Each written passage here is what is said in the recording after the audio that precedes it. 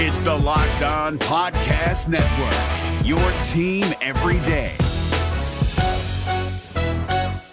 Jackson Gatlin here, host of the Monday edition Locked On NBA podcast. Every Monday, I cover the three biggest stories in the NBA with the local experts from Locked On. It's an awesome recap of the weekend of the NBA and a look at what's ahead. Mark your calendars on Monday to join me for Locked On NBA podcast, available on YouTube and wherever you get your podcasts. On your Wednesday episode of Locked On Raptors, Michael Grange drops a bomb digging into all that went wrong for the Toronto Raptors in 2022-23, heading into what has already been a pretty turbulent offseason. Is there more to come? Katie Heindl is here as we put our Andy Cohen caps on and talk a little hot gossip. Let's get to it. Because when I shot, I expected to make it. So, I don't shoot trying to miss. You are Locked On Raptors, part of the Locked On Podcast Network, your team every day.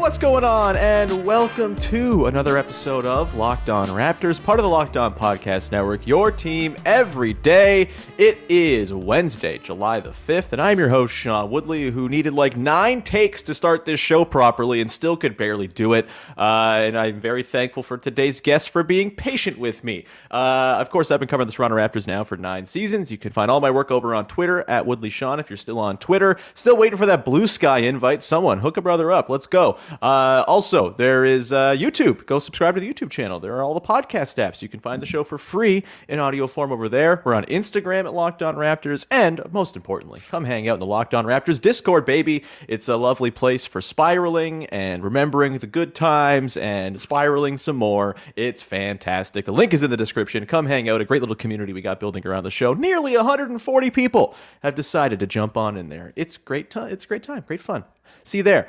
Today's show is brought to you by our friends over at FanDuel, the official sportsbook of Locked On. Make every moment more. Visit FanDuel.com/LockedOn today to get started. And we will get started mercifully 5 minutes after I pressed the original record button. Many mistakes later. Katie Heindl is here. Katie, how the hell are you? We're talking Michael Grange dropping bombs today. We are. The Grange bomb? No, we need like a better term. The Grange nade. The Grange-nade? Yeah, Grange-nade. I'm good. Sounds like a nice drink, actually. It does. Like his riff on an Arnold Palmer. Can I ask just him more what lemonade he'd have in it? Yeah. I'm good, getting ready for Summer League. Leave tomorrow. I know we're going to talk about that at the end of the show, but yeah, doing well. That's great. Today's show was supposed to be all about Summer League, and then Michael Grange at Sportsnet last night dropped a very long piece digging into all sorts of drama internally with the Toronto Raptors in 2022-23. It's the kind of piece you usually expect to follow a very disappointing season that leads to a coaching fire and all of that. None of this is very surprising, I think, when you kind of think back and look at the season that just played out and, the departure of Fred VanVleet kind of being the cherry on top of it all, the very nasty maraschino cherry that's, just not very appetizing whatsoever. And so you get these pieces now, and this is all, I think, kind of inspired by the Pascal Siakam of it all right now. Is he going to be the next guy moved? And what does the sort of very large cultural organizational shift that seems like it's going on with the front office, how does that kind of wrap up the former sort of members of the old guard, I guess, as it were, Pascal Siakam being kind of the last of that, OG Anunoby too, although OG's a little younger, and obviously less prominent as like the face of the team than Pascal and Fred have been. So if you haven't read the piece, pause the show right now. The link is in the description. You can go read it. It's a very, very detailed documenting of all sorts of stuff. But Katie, for you, what was your sort of biggest takeaway from this Grange report, kind of digging into, the really kind kind of starting with the Orlando back-to-back losses in December. That was what kind of sent everything into flux. The trade deadline, all the uncertainty going into there, the Jakob trade, the, sort of ill-begotten attempt to save the season, which did yield better results. You can't argue with that. It sure did, but obviously not quite to the degree that you would have hoped. Where do you kind of sit after reading that piece? Are you feeling any certain kind of way? What's your sort of big takeaway from it? The poor travel coordinator. What did they do? What did they do? What did they have to do with anything? That was not funny. I'm sure that person will land on their feet, and I hope they do, but like a kind of funny stray addition to the story. I think for the most part, I wasn't as shocked because a lot of the stuff you and I had been talking about, I had heard kind of just around the team. If you're like at all a visual or like sort of empathetic person, you could pick up throughout the latter half of the season. So it was like all of these kind of disparate things coalescing together, and Grange kind of reframing that in a way that made more clear this like timeline of disaster the Raptors went through from December onward. I would say definitely most palpable to me from All-Star, like just preceding All-Star, then All-Star onward for sure. I think probably the most surprising takeaway was the displeasure, distaste that Siakam and Fred VanVleet had with the younger guys, as it was kind of framed. And, Grange didn't go into any specifics to who those were. You can probably assume Scotty Barnes is one, maybe Precious Achiuwa. I guess I don't consider Gary Trent Jr. a, quote, younger guy just because of his tenure and role on the Blazers before he got to Toronto, certainly like on the younger side of his career. But there being certainly a disconnect between those two groups, which again, you go back, like it's not surprising news or to read, it's something that you could kind of see in motion.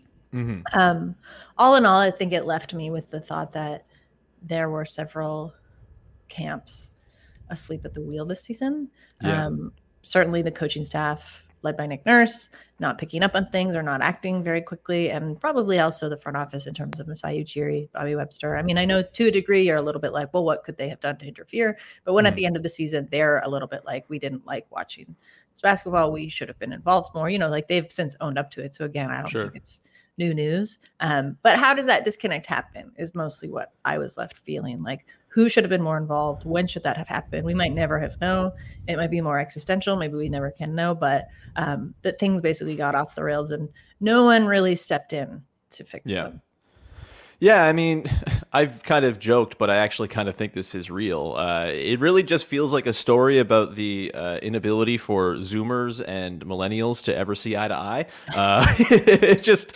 Look, I don't think it's surprising necessarily that there was some tension between, let's just say, Scotty Barnes and Fred VanVleet, Pascal Siakam. I'm sure there are other players involved here, but it very much seems like there's the dividing line of, hey, Scotty Barnes is the 21-year-old fresh hot thing for 4th overall pick, rookie of the year. Pascal Siakam and Fred VanVleet are the self-made dudes who each themselves are once-in-a-lifetime developmental stories who turn themselves into champions and all-stars and very well-paid NBA players. It would make some sense to me that there's a bit of a philosophical rift between those two sides.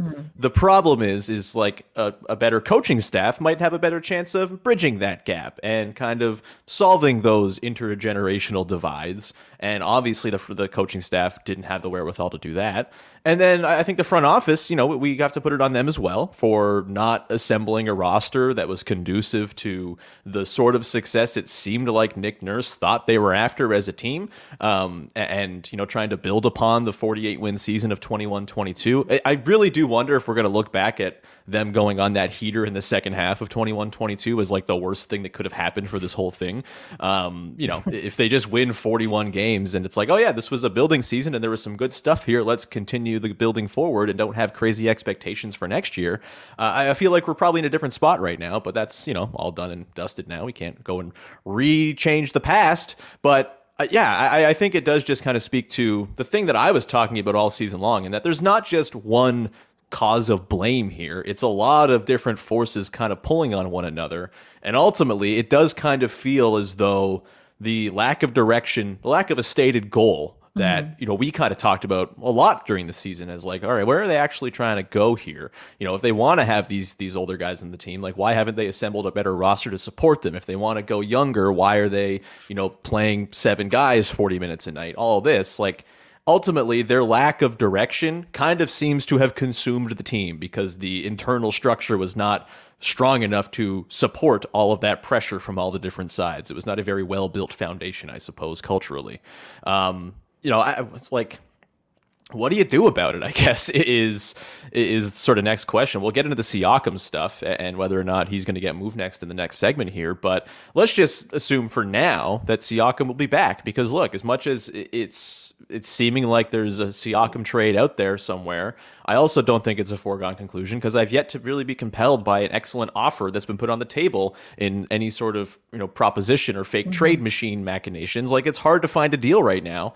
And the Hawks stand out, but I also think the Hawks are going to be incentivized to not want to go all that in onto a trade for Pascal, considering they just went all in for DeJounte Murray a year ago and it blew up in their faces. Like, they can't do that again. And so it's like, it's a bit of a weird standstill almost with Pascal. He very well could get moved. We'll talk about that and sort of what it would mean. But like, if Pascal is back, do you think this is the type of thing that can be mended with some fresh ideas? Of course, the entire coaching staff, except for Jim Sand, is new. Shout out Jim Sand, just hanging on and doing a good job, as it turns out. But like, how do you sort of go about bridging that gap in the sort of the Scotty Pascal rift, if there is one, right? Maybe it was just Fred. I don't know. It's hard to say, but it does seem like there was that clear divide. What's next?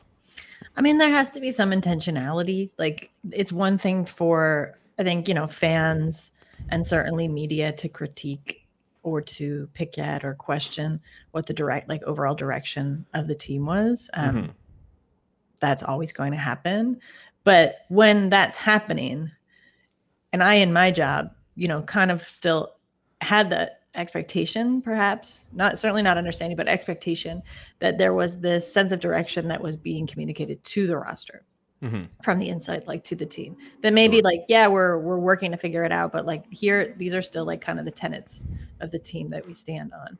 So it's surprising to learn perhaps that those weren't even there foundationally this season. So, there's going to be a disconnect from that if everybody's sort of moving, or like you have different cliques or camps on the team wanting to move in different directions. The Nurse thing, just to go back to that, I think Nurse was coaching a team that he thought was more technically adept to the things he wanted to coach, or like technically capable than they were, which clearly they were not. So that's, a mishandling. I'd say that's even a misjudgment because you're not actually clearly seeing the thing that's in front of you. Pascal and Fred probably wanted it to go a different way. I think some of the younger guys who wanted reps obviously wanted to go a different way. So you have everybody pulling in a different direction and there is like no cohesive through line. So if I'm a new coach coming in, or if like I'm Darko, you want to really set that intention right off the bat. And I'm sure they already have in the conversations he's had with returning players, maybe the conversations they tried to have with Fred before he left. But I do think that was in some ways a foregone conclusion. And also, if you just want to look at it like very black and white, the money made it kind of a foregone conclusion. But, in potentially bringing Siakam back, if you're going to do that. And I think we'll see that as early, honestly, as Summer League, because it's going to set intention for some of those guys that'll be kind of shuttling, I think, back and forth between 905 and the Raptors again this season. But there has to be some definition. Certainly better definition of what there was last season, and a new coaching staff, like almost completely new coaching staff, does that by design. Yeah. But that can't, because of what happened last year, you almost want to overcorrect. Like that can't be enough. It can't be enough to just be like, well, we're brand new, so of course it will be different. It's like, okay, you're brand new, but what are the ways in which you want it to be different? And really deliver that to the team, because some of these guys have been now through, like have stayed and will be kind of like carrying over some of the distrust and the confusion from last season. So you want to make it as clear as possible. Yeah, like I think all of the different parties involved who had some sort of blame at their feet for what happened have to kind of reassess a little bit, right? Like obviously Nick Nurse is not going to get the chance to do that. He's been fired, and the new coaching staff, you would think, is kind of step one in resetting the coaching element of this formula. Scotty Barnes, look, Scotty Barnes is awesome. But I also think Scotty Barnes, there's a chance I want to put this carefully, but I think there's a chance that the feelings that perhaps Fred and Siakam are reported to have about the younger players, aka Scotty Barnes, pretty justified, honestly. Like, you come in and it's year 2, and like, you have a 2-time All-NBA player who's your best player on your team, and Fred VanVleet, who's an all-star. And yes, I get it, like, kind of in decline, but still an all-star and still has been there and won a championship and all this stuff. Like, I think it's kind of ridiculous to assume that you just like get the keys to the team when those guys exist there. That said, there's got to be a little bit of give on the side of Siakam if he's going to be back, and there has to be an understanding like, oh yeah, okay, like I've been the best player on teams that have been fine, but our best chance to win is probably if Scotty Barnes grows into whatever the best player on this team is going to be down the line, and I'm happy to be along for the ride there. And I think Pascal's a pretty amenable dude. Like I don't see Pascal making a stink if it's like, well, this is going to be Scotty's team now. You're a big part of it. You're the 1A to Scotty's, or 1B to Scotty's 1A. Like, I can see that being sort of solved, but there's got to be some sort of give and take on both sides, I think. It would be nice if like older players who have a lot of experience could critique younger players without it being seen as some sort of slight, I guess. Maybe this is just my 30-year-oldness coming through. But you can, and we've seen it done. We've seen it done well, right? For We've sure. even seen it done well within the Raptors, previous iterations. Yeah. And then the front office has to, put a roster together that makes some sense too. It's we're running along here. We're going to come back on the other side. We're going to get into Siakam of it all and sort of the idea of like, is maybe just ripping off the Band-Aid the thing to do right now, as much as it sucks. We'll get to that in a second. Before we do that, however, got to tell you about our friends over at FanDuel, who are the #1 sports book in the land. And if you're a Major League Baseball fan, now's a great time to take your first swing at betting MLB on FanDuel and get 10 times your first bet amount in bonus bets up to $200. That's right. Just bet $20 and you'll land $200 in bonus bets, win or lose. That's $200 you can spend on betting everything from the money line to the over-under to who you think is going to hit the first home run in the All-Star game, all on an app that's safe, secure, and super easy to use. Plus, when you win, you get paid instantly. There's no better place to bet MLB than on FanDuel, America's #1 sportsbook. So sign up today. Visit FanDuel.com/lockedon to get $200 in bonus bets. That's FanDuel.com/lockedon. FanDuel, official partner of Major League Baseball. This Locked On podcast is brought to you by Home Chef. Now that the novelty of the new year has dwindled down, how are your resolutions coming? One of mine was to order less takeout, cook more at home. But I'll be honest, I haven't been consistent. That is until I found Home Chef. Home Chef provides fresh ingredients and chef-designed recipes conveniently delivered to your doorstep to simplify the cooking experience and without robbing you of the joy of putting a dish together yourself. I'm pescatarian and they cater to a variety of dietary needs. I had this super refreshing ginger sesame salmon, a beautiful trout dish, and a super comforting shrimp and vegetable orzo dish, all of which took me less than 30 minutes to put together. For a limited time right now, Home Chef is offering all of our listeners 18 free meals plus free shipping on your first box and free dessert for life at homechef.com/lockedon. That's homechef.com/lockedon for 18 free meals and free dessert for life. Homechef.com/lockedon. Must be an active subscriber to receive free dessert. All right, we continue on here. Katie Heindl, as my buttons are very slow to work today. That's fine. Katie, by the way, thanks everyone for tuning in every day of the podcast. Let us know in the comments if you are that, and we appreciate you so much. You're the best. Go listen to yesterday's show as well, as we dug into the Siakam stuff on a bit more of a deep level too. But more Siakam.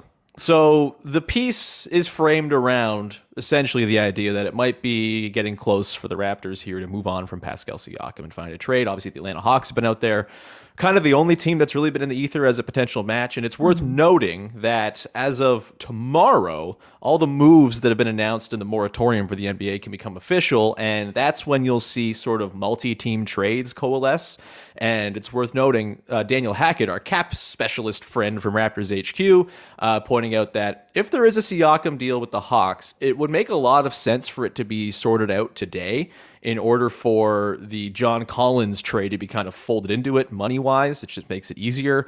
That's not to say it's going to happen. It could always happen at a later date, but it's something to watch today if they're trying to get this thing done quickly, if there is a trade even to be made, which again, I don't think we've seen any sort of real notable proposals, shared out in the ether or anything like that. But one of the other takeaways I had from this piece, Katie, and this pains me as a dyed-in-the-wool Pascal Siakam appreciator and a run it back card carrying member of Club Run It Back. It left me wondering if we've seen the beginning of the sort of changeover from last year's regime into whatever this new thing is going to be, with Darko and clearly Scotty Barnes having a more, prime role in the team. Is it maybe just like best for everybody if the Pascal Siakam Band-Aid gets ripped off this summer? I don't even know how I feel about this, but part of me did feel like maybe it's just like time to sort of move into that next era. And it doesn't seem like Masai Ujiri has been shy about his desire to kind of move this thing into a new era either. And so I could see them getting kind of bold with this and just saying, you know what, like it didn't work last year. Siakam, we love you, but we're going to go make a trade here. Again, I don't think they're just going to do it for the sake of a trade. There's got to be an actually good trade out there for them to pull it off. But is there something to the idea of kind of a clean slate here, or is that ceding too much to the youths, Katie? Yeah, I think you nailed it. It's contingent on what who the trade would be for, and what that end result looks like. It's wild that I saw your Dame trade pick up steam. Notably, the Ringers' Michael Pina basically echoed it almost exactly. For the people who are only listening, I'm doing a weird dance from right your now. unhinged proposal to me several weeks ago. But I think that, to me, you would want to keep Pascal if you could in that 100% situation. you would. If for some reason you landed Damian Lillard to Toronto, because that's a very structurally sound and competitive team. Mm-hmm. If you're not going in that direction and you're just looking at, you mentioned the Hawks, I haven't really seen that many other viable options out there. It's hard. There's not a lot of teams that need a Pascal Siakam and have the salaries requisite to match. Yeah, and I think it's more the salary want. thing moving the needle, not moving the needle right now, right? So again, it might be better to wait, and you're not just going to trade this guy for nothing. I also think to a degree we've seen the way the front office, sometimes to their detriment, has a fondness and attachment to their players, especially the core, like this iteration of the core, which again, not usually a bad thing. It's just not so great when things go wrong, like dominoes. Mm-hmm. So I'm on the fence, kind of. Like I could really see them bringing him back for another year, because why not? You want to see how he works in a new environment under new coaching staff. Kind of now the de facto leader of the team to a degree. But then you're also like, well, now we're one less person of this 2-man core that was leading the team. Mm-hmm. How realistic is it that we'll be much better than we were last season? Yeah, I mean, I think there should be some preparation for a little bit of pain regardless in 2023-24. Like I'm not going in with sky high expectations. I'm open to being surprised, and that'll be awesome. Take low expectations into every season. That's kind of the best way to be a fan, I think. But I think if they run it back minus Fred for this year, then there is going to be some growing pains for sure. Could it lead to something better down the line? And is there a world in which we're talking in 3 years and Pascal Siakam and Scotty Barnes are, playing off of one another beautifully and everything's happy? Absolutely there is. How many times have we seen in Raptors history these sort of premature, not even premature, but just it seems like it's coming to an end with a guy, and then all of a sudden it's salvaged. This has happened. I mean, it happened with Kyle Lowry 4 times. This is just the way it goes in the NBA. Even Pascal Siakam has had his own ups and downs with the team, and I think you would probably say he's at a pretty high up, peak near his peak of sort of his importance to the team right now and the way he's helping the team out. But obviously, there are the arguments on the other side of, do you just kind of pivot to the young version of this team, let Scotty run with it and, suffer a little bit for a couple of years as the growing pains happen? I think, it'd be a shame if it's just okay, it's done now, and you don't get to see Scotty and Pascal play together anymore. And look, am I hanging too much on the back part of the 21-22 season where those two guys as the two best players on the team were amazing together and led the Raptors to an incredible second half. Maybe. It's totally possible. I'm kind of hinging all of my belief in this team on those 3 months of basketball. But I think it would be a shame if like all of this stuff, all of the lack of internal direction ends up with the best player on the team and one of the 5 best players in franchise history just getting traded because it just makes the most sense timeline wise. That's a bummer too. And it is like on the front office, I would say, for allowing it to get to this point where, there's this exodus of talent that might be going on, even if the talent is not, championship level. I guess I want to ask you sort of your feelings on if this is kind of the end. I mean, it is the end. The Fred Pascal era is over. It's done. How do you feel about it? Obviously we're not even out of it fully just yet, but like, do you feel like it should have been given more runway? Do you think it deserved less runway? Like, for me, I have a hard time like being upset with them kind of trying to give them all the room as possible to sort of figure this out and take the team themselves and be the new guys to kind of take the mantle from Kyle. They earned it, right? Like they put in a lot of work in their early years, were part of a championship team. I think they absolutely deserved the shot to run their own team. And I think the runway was warranted. And even though it wasn't like a championship level team, and I don't think they were ever going to lead the Raptors to super high end success, I still didn't really care because it was fun to watch our dudes who kind of came up with the team and were such part of the fabric of what the team was. It's a little sad that it's kind of all over, even though I know the ultimate goal was probably never going to be reached. That doesn't have to be the case for every single team, I think. And there's joy to be kind of gleaned from teams that come a little bit short. But I'm not sure. This is a weird one to kind of end. It's like a very sort of rushed, shortened by pandemic and sort of Tampa season era that feels a little incomplete to me. Mm-hmm. I think there'll always be that question mark around the Raptors franchise specifically. Every team had this disruption of the pandemic. Mm-hmm. The Raptors certainly felt that a bit heavier. And I think there were some progressions that were just like dead-ended, mm-hmm. That we'll never get to see, others that we haven't really seen come to fruition or are just kind of catching up now. I think of somebody like Pascal Siakam's development that was just cut short because he couldn't play basketball for months and months and months at a time. I think I'll be very interested, though I feel like no one wants to talk about it, just like the psychological impacts of a season like Tampa. Because to me, I think the biggest surprise is that Pascal Siakam and Fred VanVleet were set up to be leaders and didn't, to me, really fully step into that role with this team. Some of that, of course, going to be buy-in, by the younger guys on the roster. But you have to make people believe in you and you have to be willing to step into that. And, mm-hmm. Fred, like, I'm really going to miss Fred, just like it in the locker room, like as someone who kind of like is the leader of the team and that he always took accountability, was like super eloquent and like pointing things out. So I don't want this to sound like he's not an accountable person because he always certainly was to Mm-hmm. media in that sense. But there still has to be a willingness to work with people that, frustrate you or like want to bring them along. And again, we only know maybe less than half of it because we're not in the locker room, but they're just different styles of leaders. But maybe we didn't get to see them fully come into that for whatever reason. Mm-hmm. So I think that might be the biggest question mark left over for me. You always knew it was going to come to an end. We probably didn't think it would come to an end in this way where it's like almost being broken up and like sold off for parts. It now feels like, but that sometimes just happens with a basketball franchise. I don't know. It comes fast in the NBA. It really does. You can't really begrudge them too much, mm-hmm. considering all the other factors, that have been at play these last few seasons. But yeah, probably for me, it's just this like, well, they were handed their reins to the team, so to speak. And I'm not sure they really like saw it through to the fullest they could have.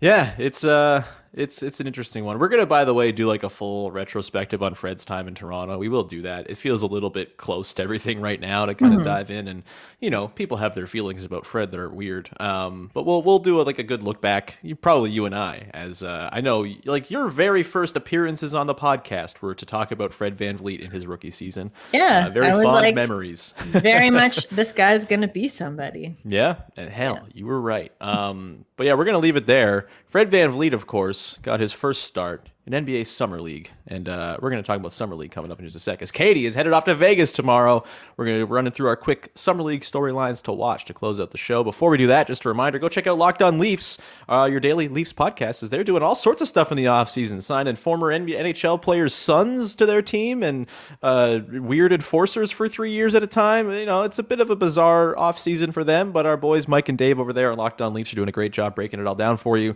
telling you what matters and what you should be feeling. So go check out Locked On Leafs if you are a Buds fan. They're a great show, and they're available each and every day wherever you get your podcasts.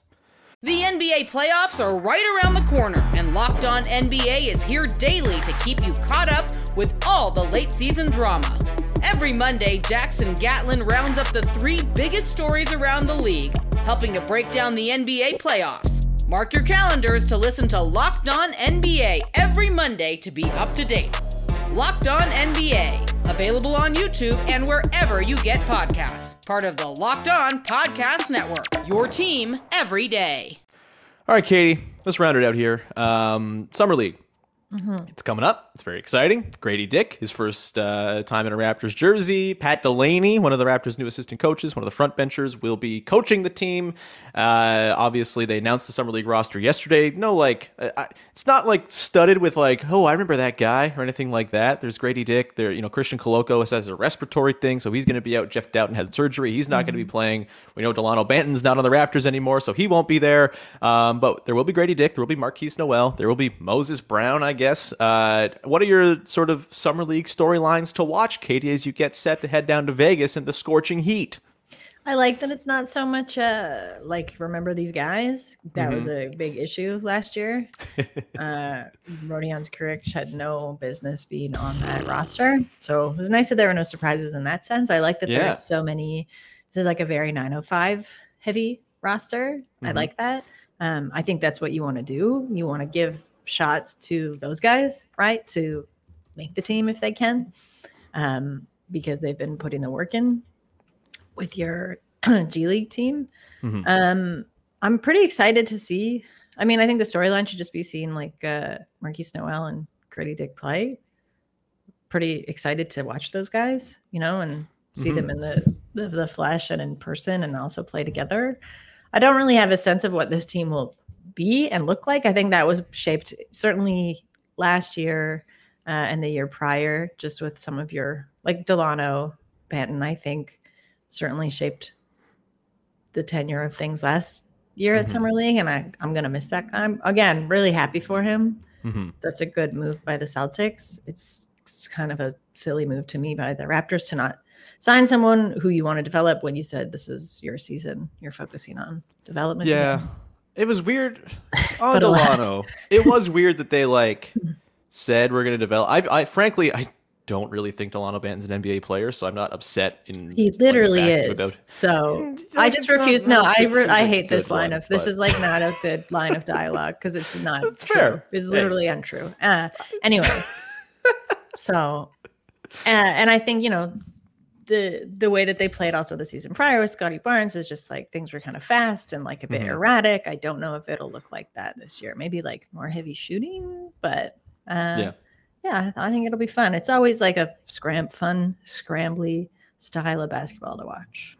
Yeah, I mean, always you gotta guard against overreacting to Summer League. Please don't overreact to Summer League. Or you can. I think within the context of Summer League, it's fine to overreact. Kings fans had a fun time overreacting last year, and I guess that paid off in the long run. So good for them. But I think I'm really excited to watch Grady Dick. I just getting to see his shooting in the flesh, I think is going to be an absolute blast. And I'm curious to see if there's sort of any any sprinklings of, is he creating himself a little bit? Does he have a little put it on the deck to his game, that type of stuff, see what kind of limits he can go tap into.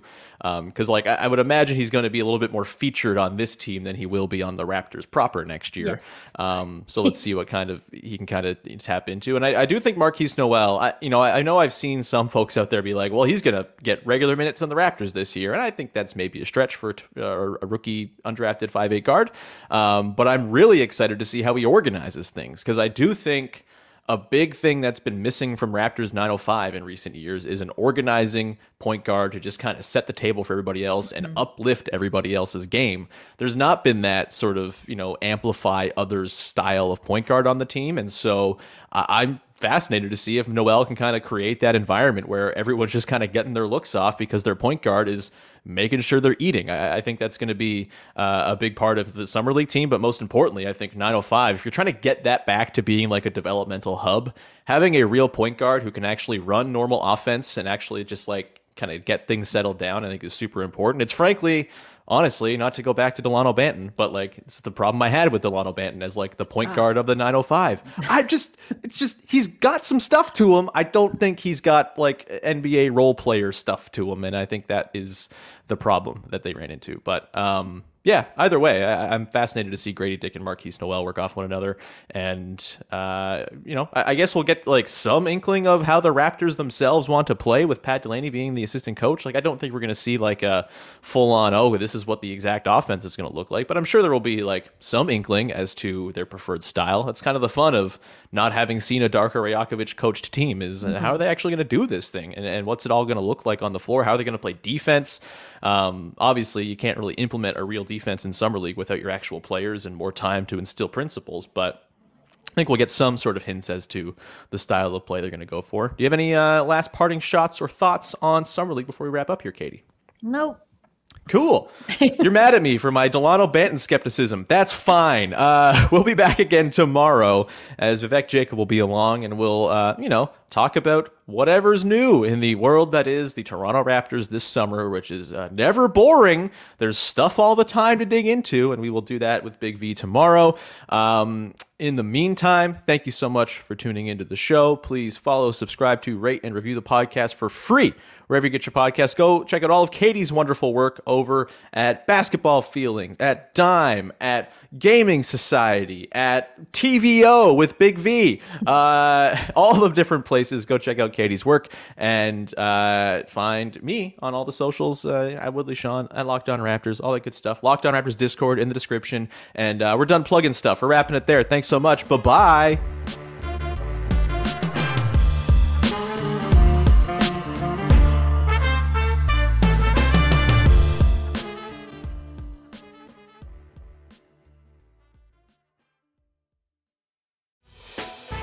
Hey, Prime members, you can listen to this Locked On podcast ad-free on Amazon Music. Download the Amazon Music app today.